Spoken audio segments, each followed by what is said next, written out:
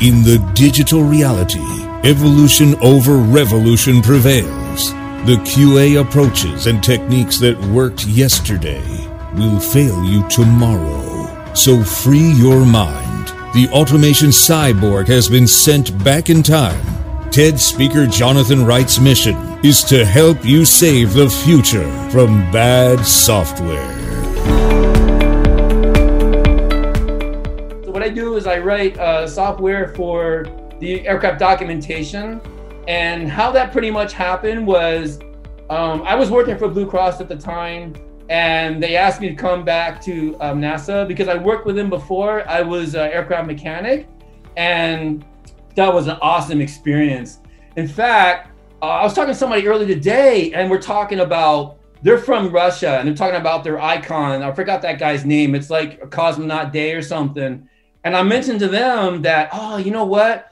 I remember when I was on the shuttle program for NASA, and I kind of run into some astronauts there. It was pretty cool. In fact, one of them I was telling them was Eileen Collins, and she was like the first woman commander on the shuttle. And that was cool. I mean, she was so nice and so humble. And I got to launch her out in one of our T-38s. I also saw John Glenn come out to one of the aircraft.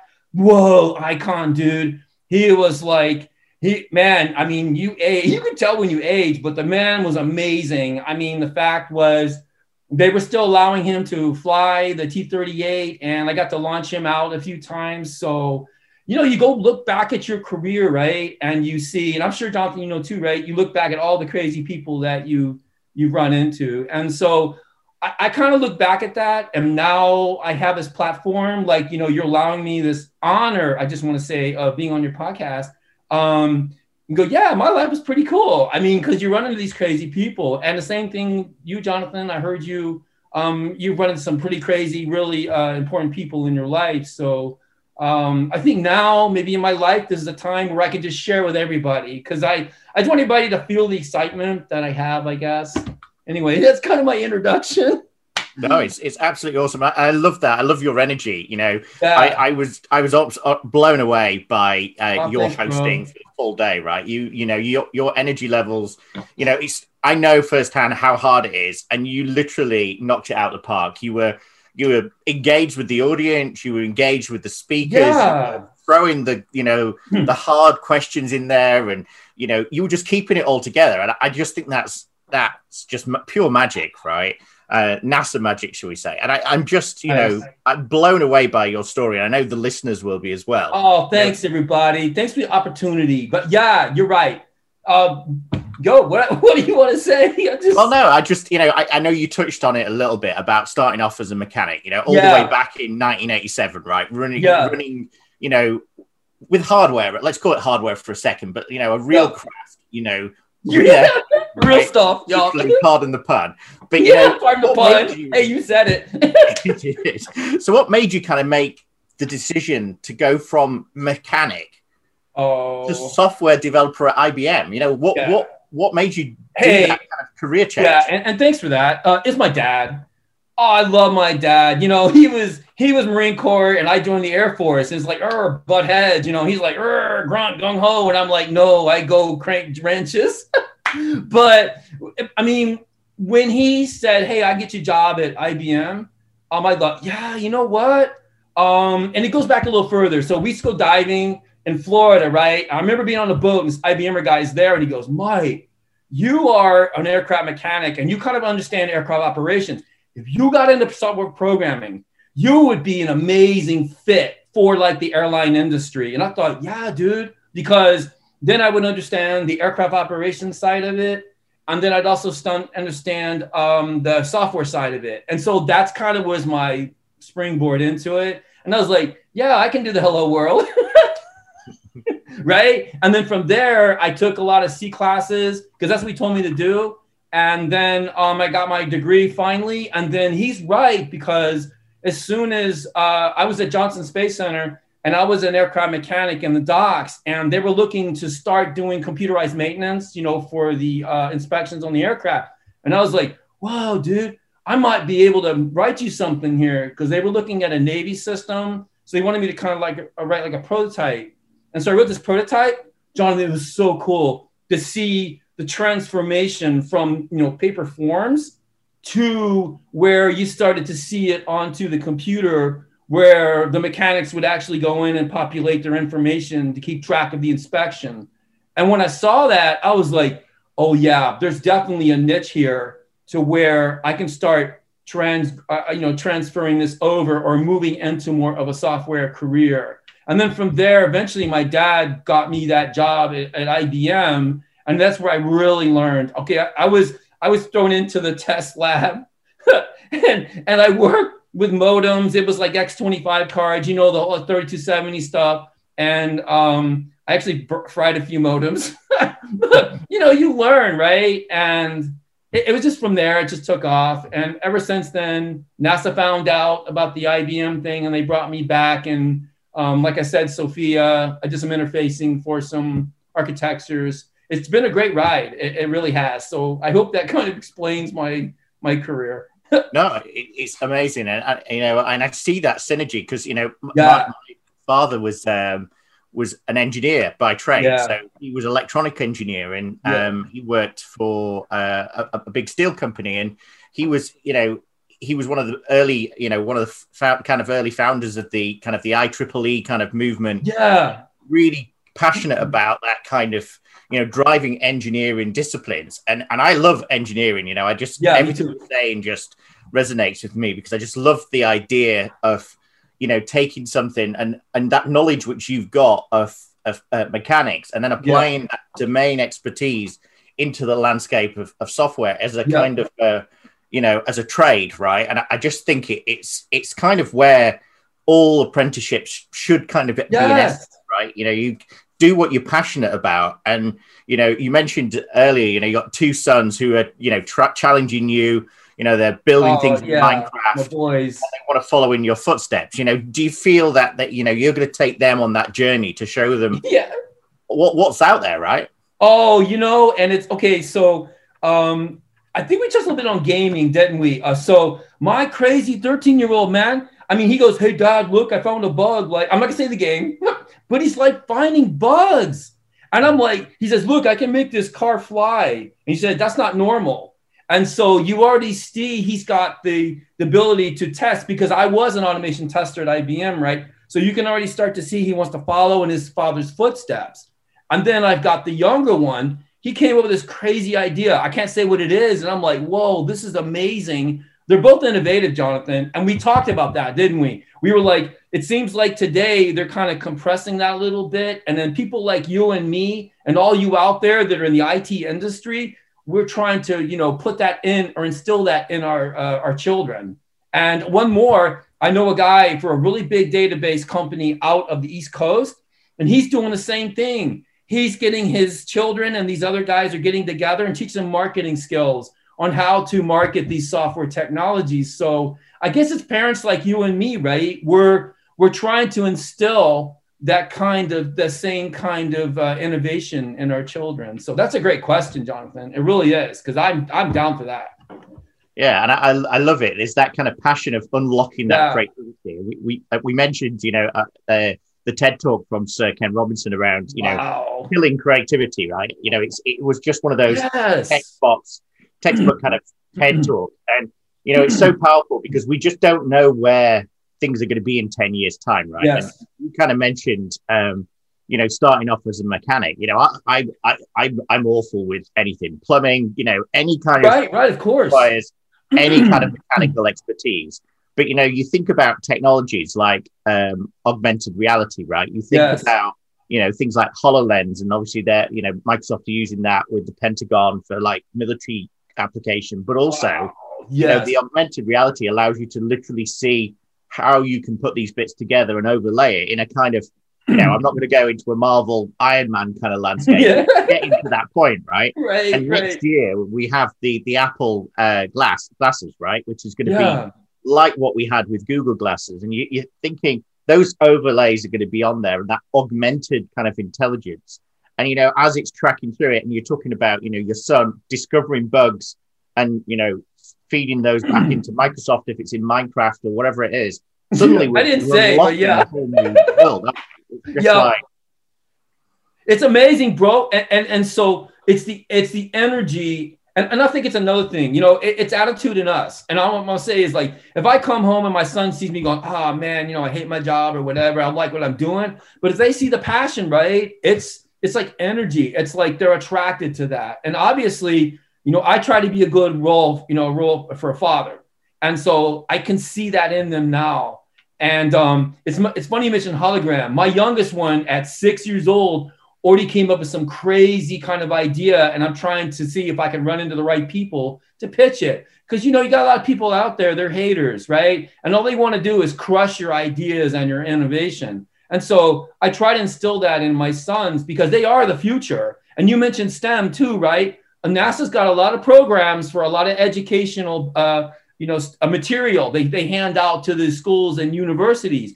And so they know you can't just sit on those old guys. I'm just saying they got to really invest in the younger generation because, they're talking Mars, right? And all this other space exploration, they're the ones that are going to get us there. So I think us as parents, like what you do and all you out there, it's important for us to really just instill that into our children to say, hey, you are this generation that's going to get us, moving into, the future. So, yeah.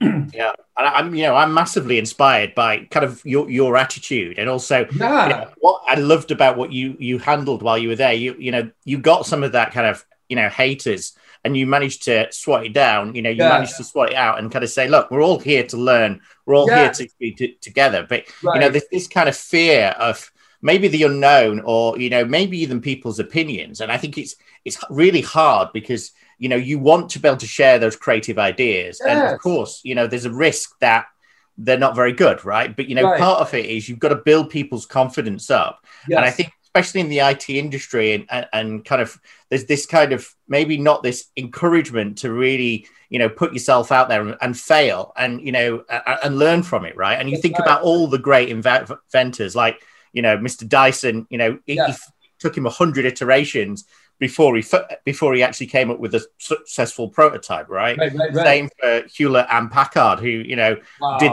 iterations, Mark 1, Mark 2 of the scientific calculators, things that they were building in their in their garage. Yes. Part of it is you're going to fail, right? Right. You've got to have that encouragement and that support that is going to get you back up, and anything is possible. The future is for you to come up with these ideas and your sons to actually share their ideas and their different ways of looking at the world, which I think, there's generations which have kind of been taught to actually not do that, to not fail. Yes. Make mistakes, right? Bro, you are so right. Because everybody gets the award, right? Everybody, even if you fail, I've heard this from people. Everybody gets the award. Hey, you failed, but I'm still going to. You know what? I get that, but at the same time, I gotta be able to handle when somebody at work tells me, Mike, your program crashed, or Mike, your software isn't that good, and we need to improve on it. You're absolutely right. I mean, we've got to come to that point, and our children need to know that too. It's okay to fail. I agree with that, Jonathan. Totally, 100%. I really do. Yeah, you're right. And I guess this is this kind of fail fast, learn rapid kind of viewpoint of the landscape, this controlled experiments. Yeah. But it's also this kind of this passion to celebrate failure and to kind of learn from it and then pivot, right? And I think that's what digital as a buzzword is all about. And I suppose, we were going to get onto this at some point in time, but, if you think about maybe the SpaceX model versus NASA, they're completely different, right? Yes. And, you probably see a lot more around fake news, which is what, around that area where, there's a lot seen as a lot of not success when it comes to SpaceX because they are experimenting and sometimes they fail, sometimes they succeed. Right. But, you can't, an establishment like NASA can't be seen to fail at that kind of catastrophic level, can they? Yes, you're right. You're absolutely right. Now, I'm not going to get in trouble. You know me. I'm staying away from the politics, but I'm just a software developer. But you're right. I mean, they have an image to uphold because, obviously, when you mention NASA, people are like, NASA, what? Because they are looking as kind of still NASA as the icon because you think about, man, I didn't tell you, like when I ran into John Glenn, I'm like, I'm looking at an icon here. Or one of my friends, we were asking one of the astronauts, they said, what's it like for you to, get in a shuttle and launch into space? He said, well, what do you think? I'm like, what do you mean? He goes, when you say throttles up, they're scared because the thing could blow up. And so those are heroes. And then, so it's just different. The people who, man, think about all the people who lost their lives. I'm just going to throw that out there. The ones who made it possible for space exploration. There may be some we don't even know. And you're absolutely right. And so NASA upholds that image. It was bad. Guys, it was really bad when the one came in, it disintegrated.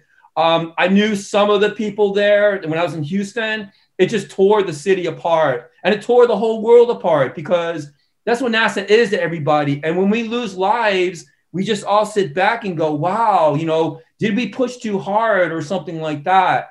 And, but then again, it's just like you said, we scrape our knees and we move on, right? We keep pushing because that's the whole thing. And it's just like IT industry when we fail. When I fail in production, we get back in and then we continue moving forward until we have a successful product. All right, that's my thing. So, yeah.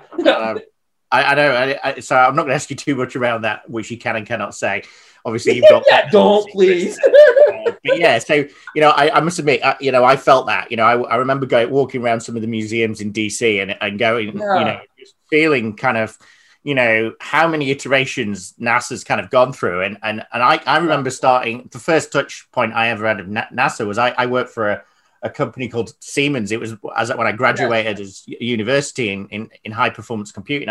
And I was out in Boca, and literally, they were showing me this NASA tool for looking at requirements to see if they were ambiguous. And it was a free tool. You could download it from the NASA website, and it was just a really basic parser that looked through documents and got rid of things that said should or could.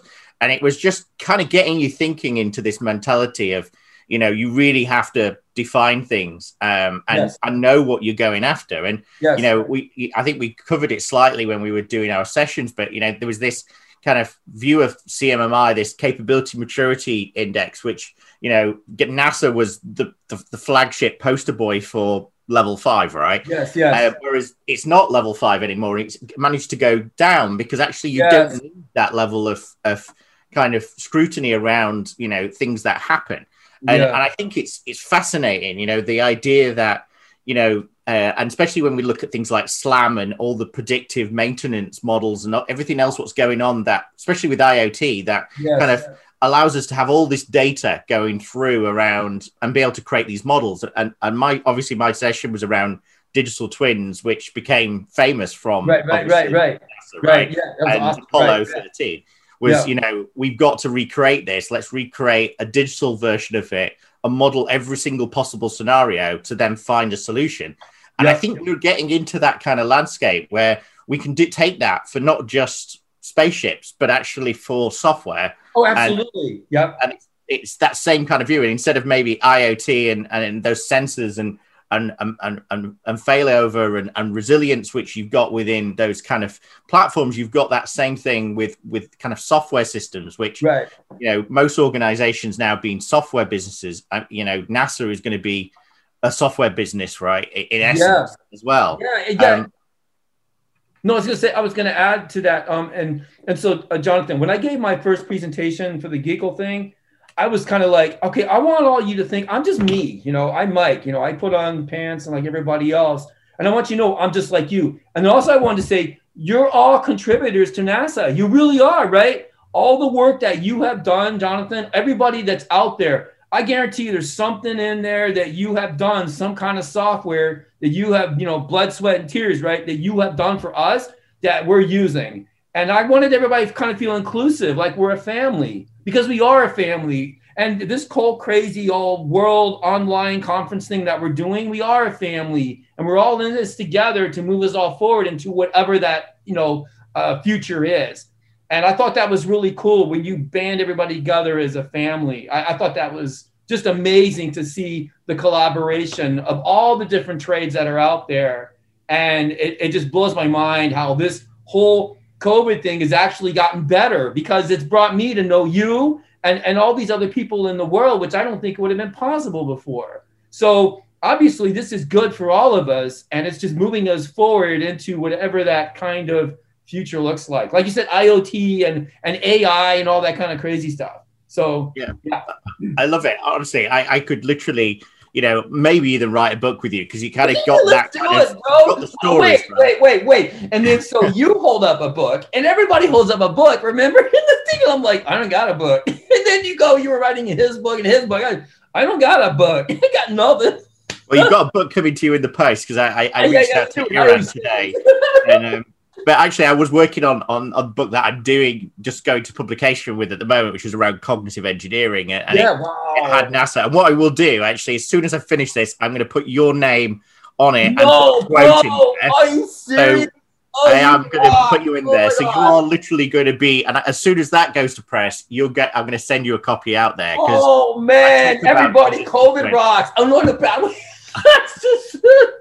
But you're right. And I think what I loved about what you've just said, and it's like we talked about bringing the community together and why we do things, right? But I think you've taken it to an entire new step, which is, when I was living in New Zealand, there was this kind of concept of 6 degrees of separation. Literally, like, you knew every single person, because it was so small. You saw the same people walking down the street every single day. There's more sheep there than there is people. It was crazy, right? But what you've just talked about is this 6 degrees of separation for software, that actually something you might have done, you might have collaborated to, you might have contributed to an idea, impacts the rest of the world, right? Yes. And I think that is beautiful. And so when where I am at the moment, I'm literally 20 minutes away from the Rolls-Royce offices, right? And I remember going there, looking at their engine management systems. And obviously there's always the joke around flying the frozen turkey through the blades to see if it expands. I'm going to tell you on that if you're done. But so literally, I'm just going to say, when NASA used to do on the T-38, the windscreen, they would shoot a turkey at the windscreen to try to blow it apart. You probably heard about it. I was like, what? Dudes, they really did it? He's right, everybody. They would shoot turkeys out of a gun. I heard that, bro. Yeah. They do it. And it's funny because my friend Stefan, he actually said, they do, but it's not frozen turkeys. It's room temperature turkeys. Yeah, because everybody thought it was frozen. I was like, bro, it's not frozen, all right? It's kind of like room temperature, but it's still a turkey. And I love it, right? And I remember when I went into the offices there, and to me, I was thinking about software at the time, and I was about 10, 15 years ago, so a bit younger. I was looking at these engine management systems, and they were kind of, everything had a backup, right? And I get that. It's just amazing how it's done. And literally they were saying, this backs up here, and for everything there's a duplicate system that will be able to kick back in, and all the resilience and redundancy. And so I was looking at it, and they was literally saying, when we have to request a replacement piece, we send an email. Now this made me laugh, because I was like, really, the sophistication, like you said, with the 56K modem dial-up was the same equivalent, right? They were literally sending this mail to Rolls-Royce, we're just down the road from me, and then the server would parse it and then put the order in, and the logistics would deliver the piece. Now I was sat there and I was going through, and I was kind of talking about non-functional requirements and security and all this kind of stuff, and then I kind of came into DR, and I was like, well, where's the DR mail server? And they were like, well, we don't have a DR mail server. I was like, but you've got all this redundancy in hardware. But then the system that's the mail server has no DR replacement. So, it was one of the first things they went, okay, it'll take 10 minutes to spin up another machine. We'll fix it, right? No problems. Right. But that's the whole point, is your little suggestion may become a blueprint to something that becomes a standard, right? That's crazy. For anything, right? And that might be how we interconnect at some point in time in this 6 degrees of separation. That it's the same for all of these different aspects. Is there's so much learning what we can do from these kind of systems, and when you're designing stuff now, and I always love your diagrams and your kind of your user kind of use cases and what you're mapping out in your mind. How do you start thinking about it from like an architecture point of view? Is everything about redundancy, or is it about performance, or what is it? What drives you when you're thinking about this stuff? I don't know, man. I don't know. Is it kind of like Edison, the light bulb? I want to make a light bulb, right? In other words, they'll come to me, for example, and say, okay, we want you to connect system A to system B. And then so my mind, I don't know, people think I'm weird. I don't know. But I think like you, outside the box, because I'm already thinking not only the solution of connecting this system to this system, and because of the knowledge I'm gaining from every one of you out there, like Docker containers, I'm already thinking about the cloud. I'm already starting to think about, the network and the security going, okay, so when I build this system, I start to, and one thing, I used to work with interns, okay, because I'm a mentor for interns. And when they come in, they're like, Mike, you're showing me this crazy architecture. I can't understand it. I said, dude, or a girl would do that, whatever. I say, draw simple boxes. It doesn't have to be a really, famous UML sequence diagram or some kind of architectural diagram. Just draw a box and draw a box like this box, this box. And that's when your mind starts to process. Because I'm a visual person, Jonathon, right? And so I can think in my head, but I got to get it down on paper. I got to get it to where this box and like this box and this box, this box. And then you start to fill it in. Some dude told me one time at IBM, it's like pseudocoding, right? I'm going to do this and then do this, then do this. And so that's kind of what I do with my architecture. And then I start to bring these ideas to like one of the chief engineers over at NASA or something and say, hey, what do you think? And, that's great. Or, go back and, it's terrible. So that's kind of how I do it. And then maybe it's unorthodox. In other words, it may not be exactly what the universities are telling us what to do or, guy famous in a book. It's just the way I'm comfortable, Jonathon, and it works, and I'm successful at it. So I just continue, like do your own thing, and that's kind of what I do. So yeah. Oh, I love it, and I obviously I'm inspired. I might even have to change my backdrop to include a whiteboard because I'm getting withdrawal. That's the only one thing I'm getting withdrawal from is whiteboards because I think you're absolutely right.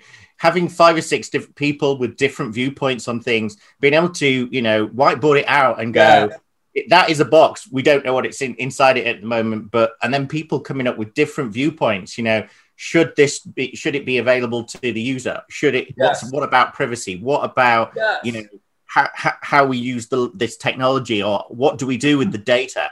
And I think that's amazing because it is a collaborative process, and it's kind of what COVID has kind of forced upon us is that we can't UML ourselves, right? We can't just go off and drive it. We have to have a feedback and talk to people and communicate and think about how this fits in with other parts of the system, the ecosystem of ecosystems, right? All these kind of, I'm going to call them stars for a second, but interactions between all these complex systems, right?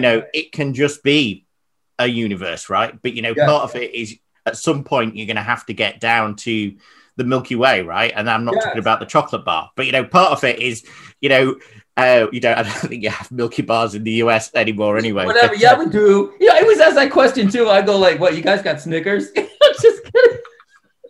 Well, there were marathon bars, weren't they? So they changed terminology, but it's the same for everything, isn't it? And this is what I love about standards and stuff, which I was trying to push through. I'm doing a lot with the ISO at the moment around standards for modeling. It's important because I'm passionate about that kind of get it out, draw it, put it out on there, and think about it.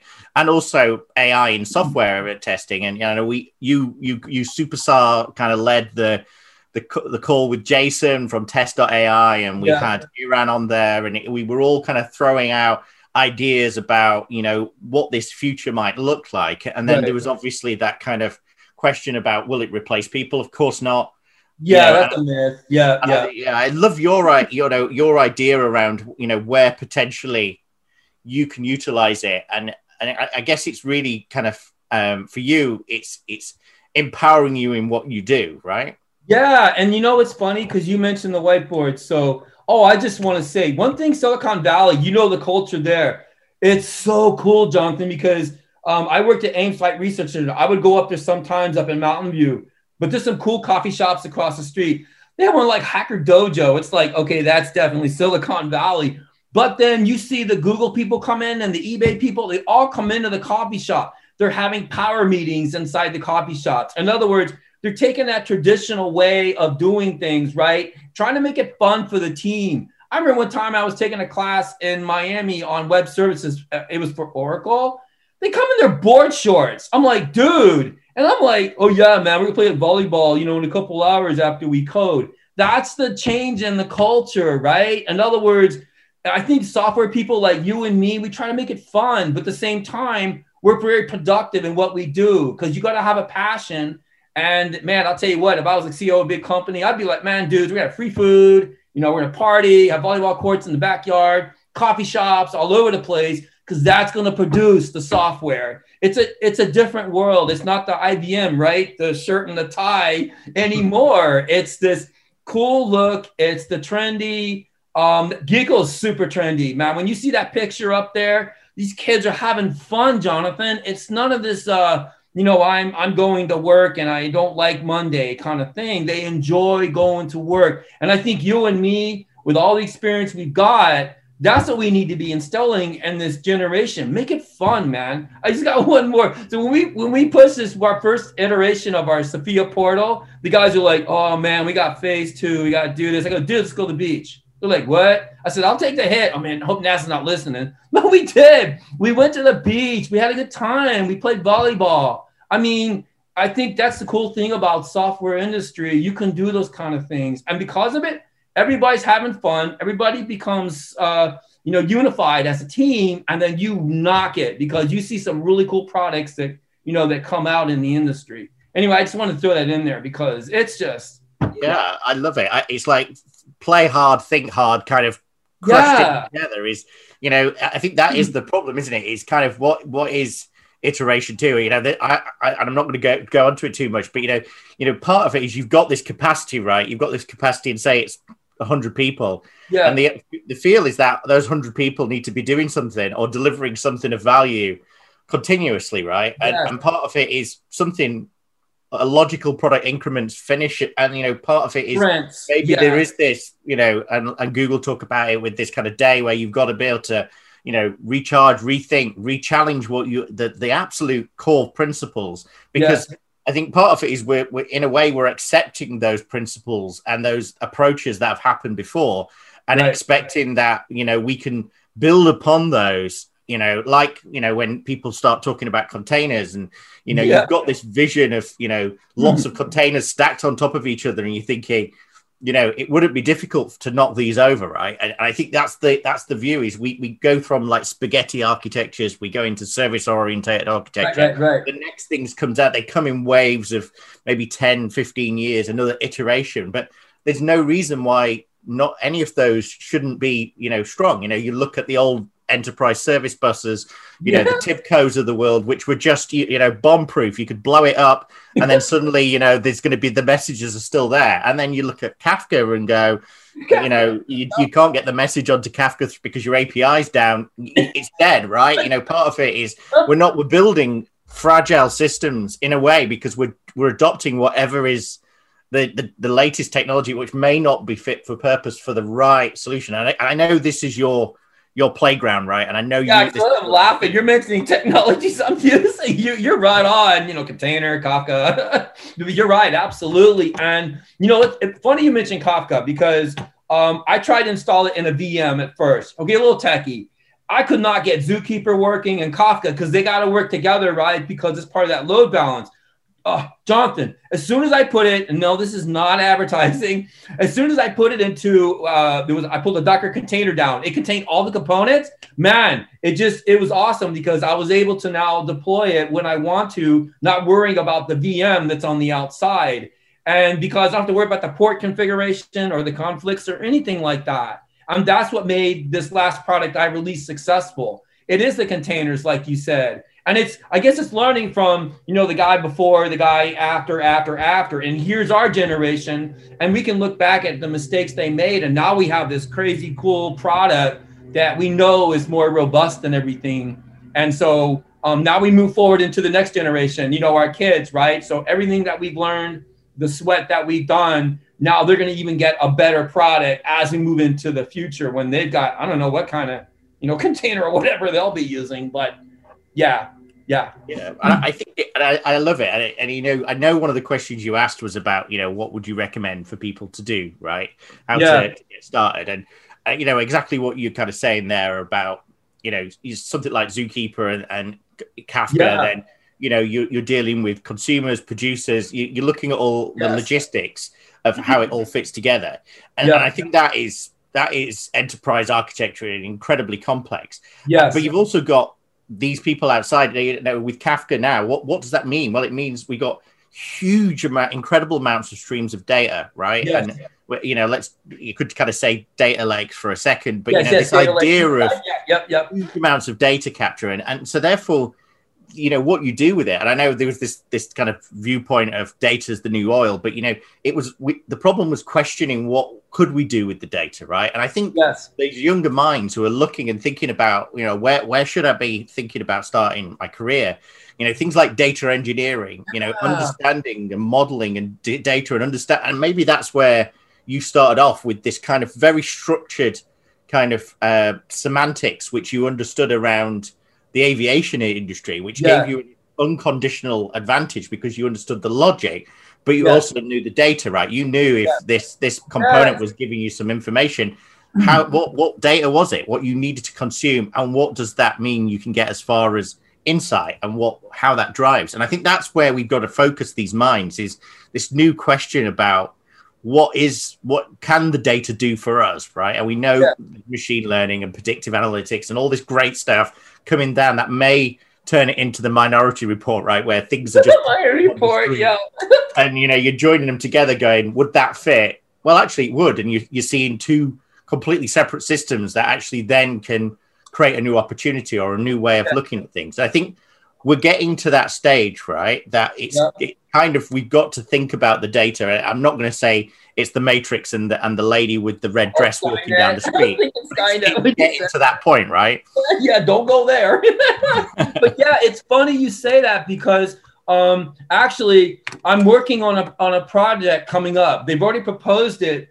We're taking like the raw data from another old legacy system. I'm not gonna say what it is. Well, I say FileMaker Pro, right? And they want to take that data and they want to now put it into like the super hot like Jira, which is the tracking tool. And so the idea is a lot of that data now, it's because of, it's different back then. You had to buy a license, right? You had all this stuff that you had to do, to be able to continue to operate this older system. But now you've got these super hot systems coming up. They've been around a while. They tested like, Jira and all these tracking tools and the way that they can use it for workflows. And now they're starting to migrate that data out. And so you as call it data scientist or whatever, it's like you said, it's how you take that data, right, and how you migrate it and get it to work inside of this newer system. And then like 10 years from now, I don't know what kind of system will be out there, but it's going to always be like that. It's always migrating from something that's old, archaic, and moving it into something that's,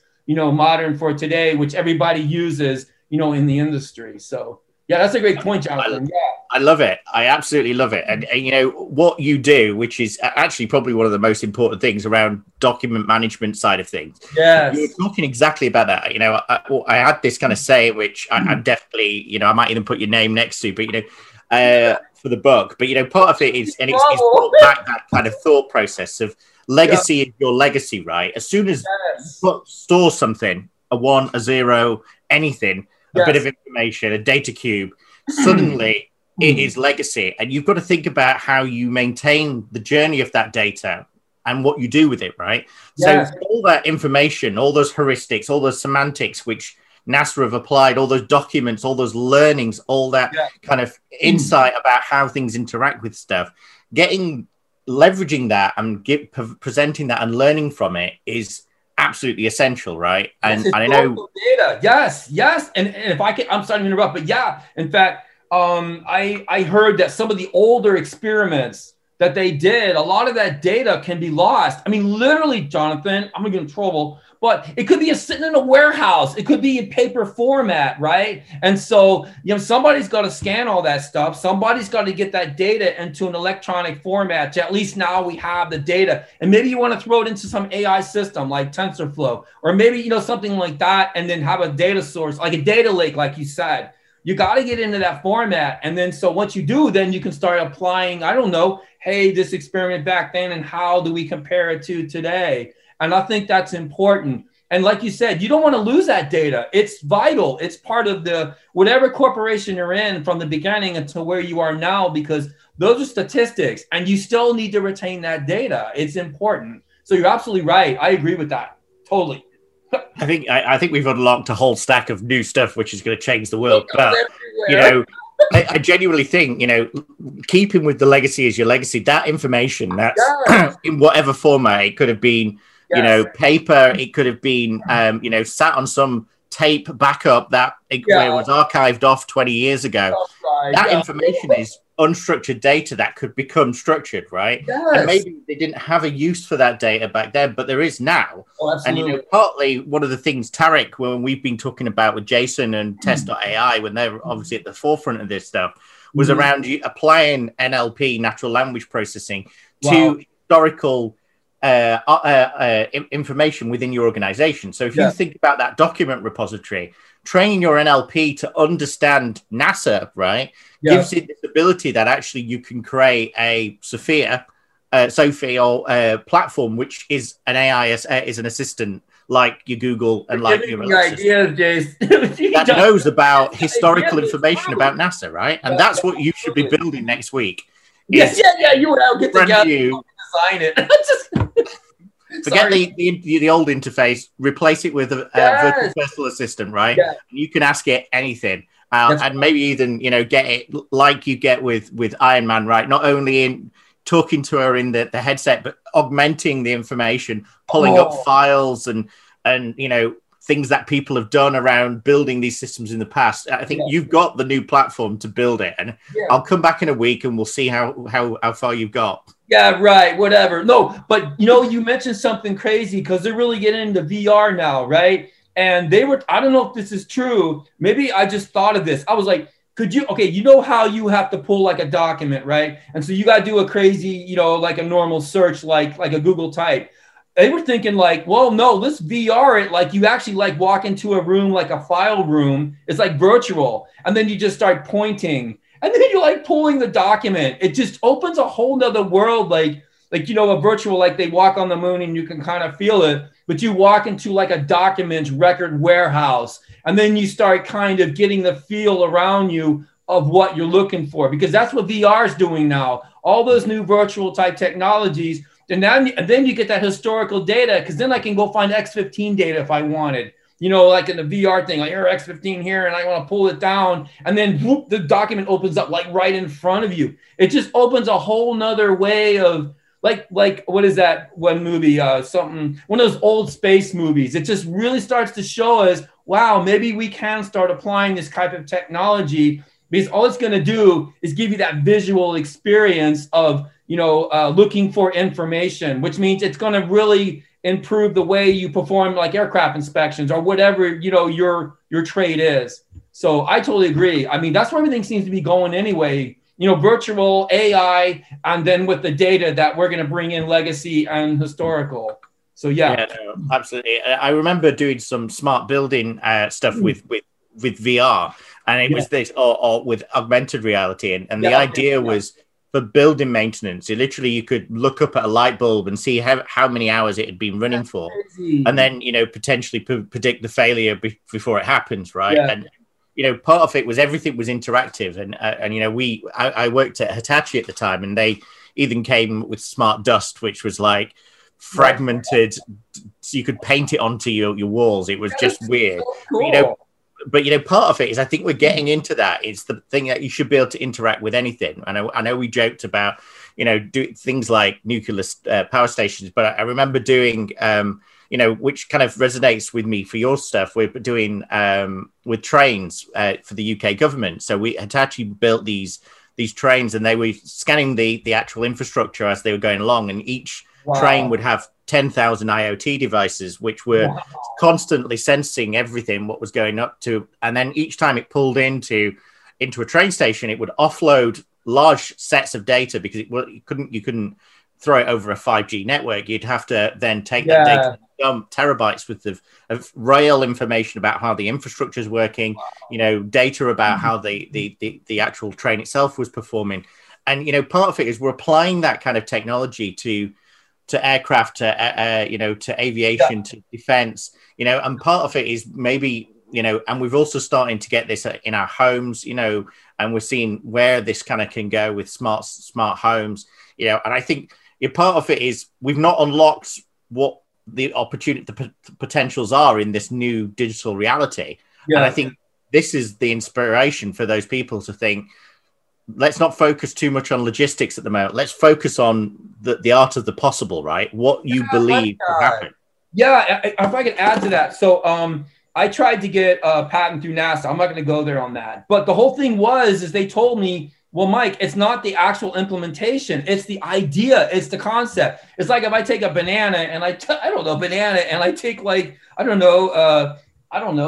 a coffee cup, put it together, it might be like, well, you can charge an iPhone with a banana, right? I've seen this on YouTube. So it's those kind of things that people do, and it's the innovation and the whole process of just getting your idea down, and who knows what can happen from it. It's just exciting how I think in our age that we live in, that you can really, like, for example, you, and I was talking to somebody earlier, like my kid, he's got this really cool idea, and it's how you can get those ideas out there. And don't let like I said, those haters out there, the ones that crush your ideas, don't let them get to you. Say, hey, you know what? I think it's a cool idea. I'm going to go with it, and I'm going to find the right people that I connect with for my crazy idea, because you never know. You could have the new thing out there that everybody's just going to, jump on, and it's just going to make you wealthy.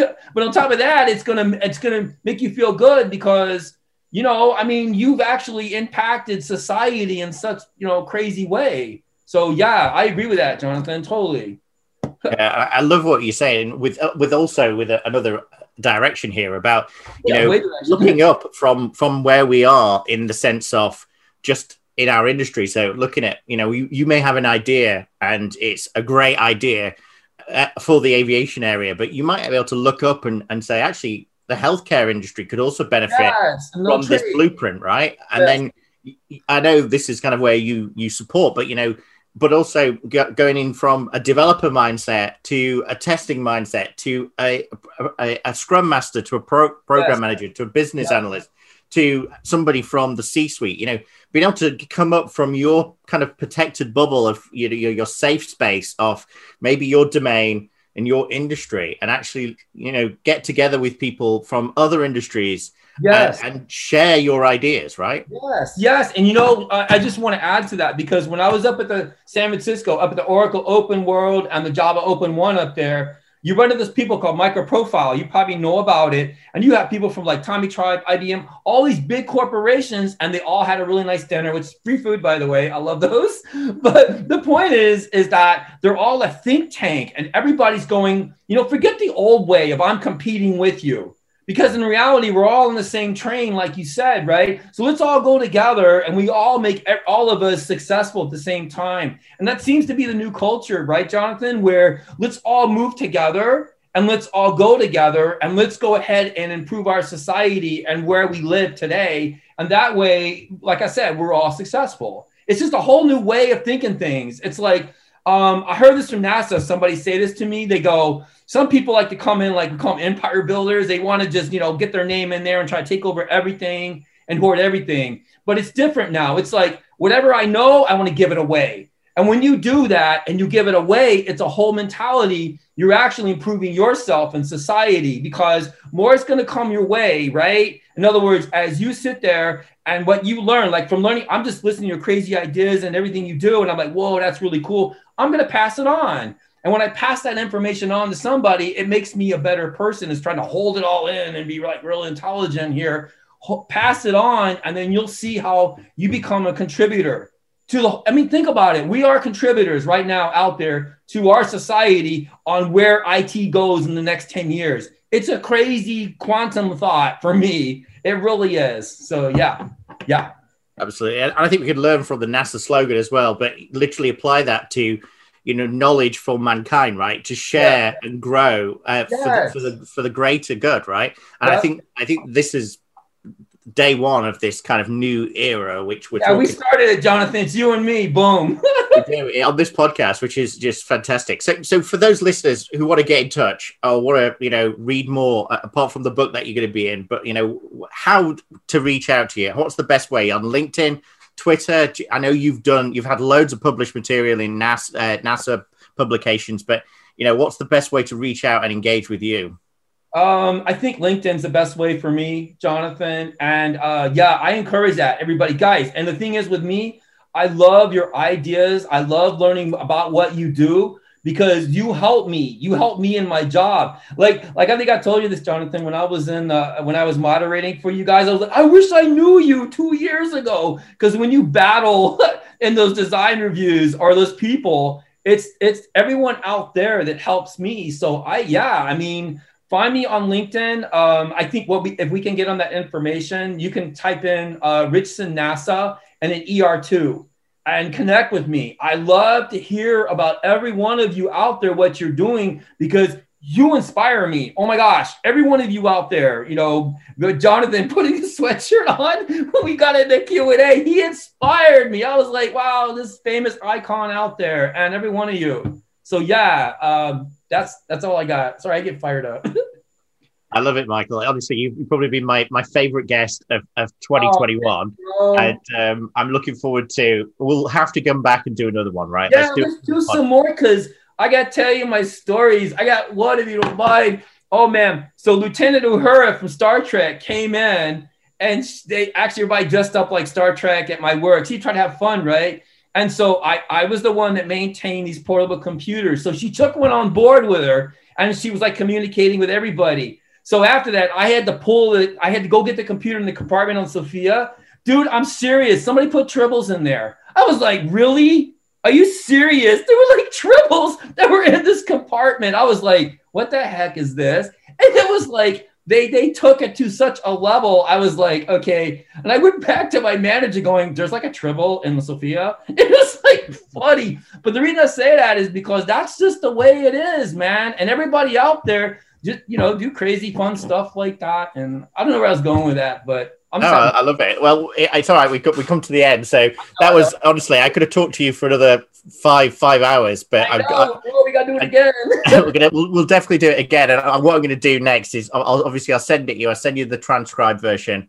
And then I'll get it off to our editors so they can start editing it, right, and do all the graphics and all that kind of stuff. And then I'll send you the abstract. I'll send you the section of the book, and I'll put you in as a reference. And then you can get a copy of that sent to you as well. And so there you go. You've been published. And you know what? I'm going to add to that. So I'm going to show it to my boys and say, look happen to you when you contribute to the society in IT. This can happen to you because you have this amazing outreach now to the community. I mean, I got like the icon of icons right here, Jonathan, man. I'm just blown away, bro. Well, I must admit, the only one that I forgot to drop in there for the podcast is I actually did meet Buzz Aldrin, right? No and I say way.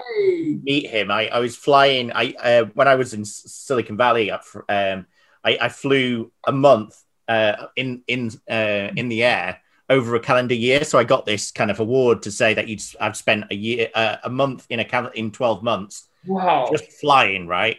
And I remember going through into business class, and Buzz was there with his daughter, who was quite old, who was looking after him. And I was just like, I was blown away. I didn't say anything to him, but I was just like, oh my God. And then they said as he took off that he was on the plane, and I was just like, you were right. Wow, bro. That was awesome. It was just like, and he looked, happy, he was having fun with his daughter, and he's looking after him. So it was great, but it was just like you said, these are heroes, right? These are heroes. And we could all be those heroes. That's right. And I did that. Oh man, you're just going everywhere again. And I said that in my talk that when I gave it the Enterprise Architect Summit for Geeko. No, I am not doing a shameless plug. Okay, maybe I am. But the point is that's what I said. I wanted you are my heroes. You are my astronauts. I mean, that's an awesome line, Jonathan, because you are. I mean, when you get in your job and you're like, oh, I hate my job. No, man, you are contributing to what NASA does, and probably SpaceX and all these other crazy space, agencies and companies, private companies out there. So just stand up, take a bow, pat your back. It's Absolutely. True. Well, we'll make the future, but it's been awesome, right? Let's keep in touch. I'll send you that bug thing, and I'll also send you. We'll be in touch over email anyway. So. And then you'll have to come back. And also, I think you might have seen we're running an event in May, exactly 12th of May, so a month from today. Yes. I'll forward it on, but I've got to get you on there. You know, it'd be great. Do it. I would love the if you, me, and then those people that we would have a blast. We would. Well, Paul's there.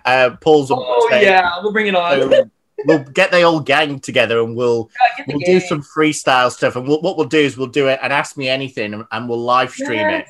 Yeah, freeform. It'll be on YouTube and everything else live streamed. Let's do that. Oh, I got one more. So somebody contacted me. They did a rap song on me. They did. Oh, like, really? They did like it was a boom. I went like that, and they copied it out of Ukraine. I'm like, really? And that's a new thing, like nerd rap. It's like IT rap. It's cool, and then so it's trendy, and then so they did a rap song on me. I'll have to send you. So I used to, when I was out in Santa Clara, I worked for Computer Associates, right? And they had their own song, which was in the charts, which is the cheesiest song you'll ever hear, written in the 80s or something. And it is like, it's like pulling teeth. I will send it you, and you'll absolutely. I want to see it. And one.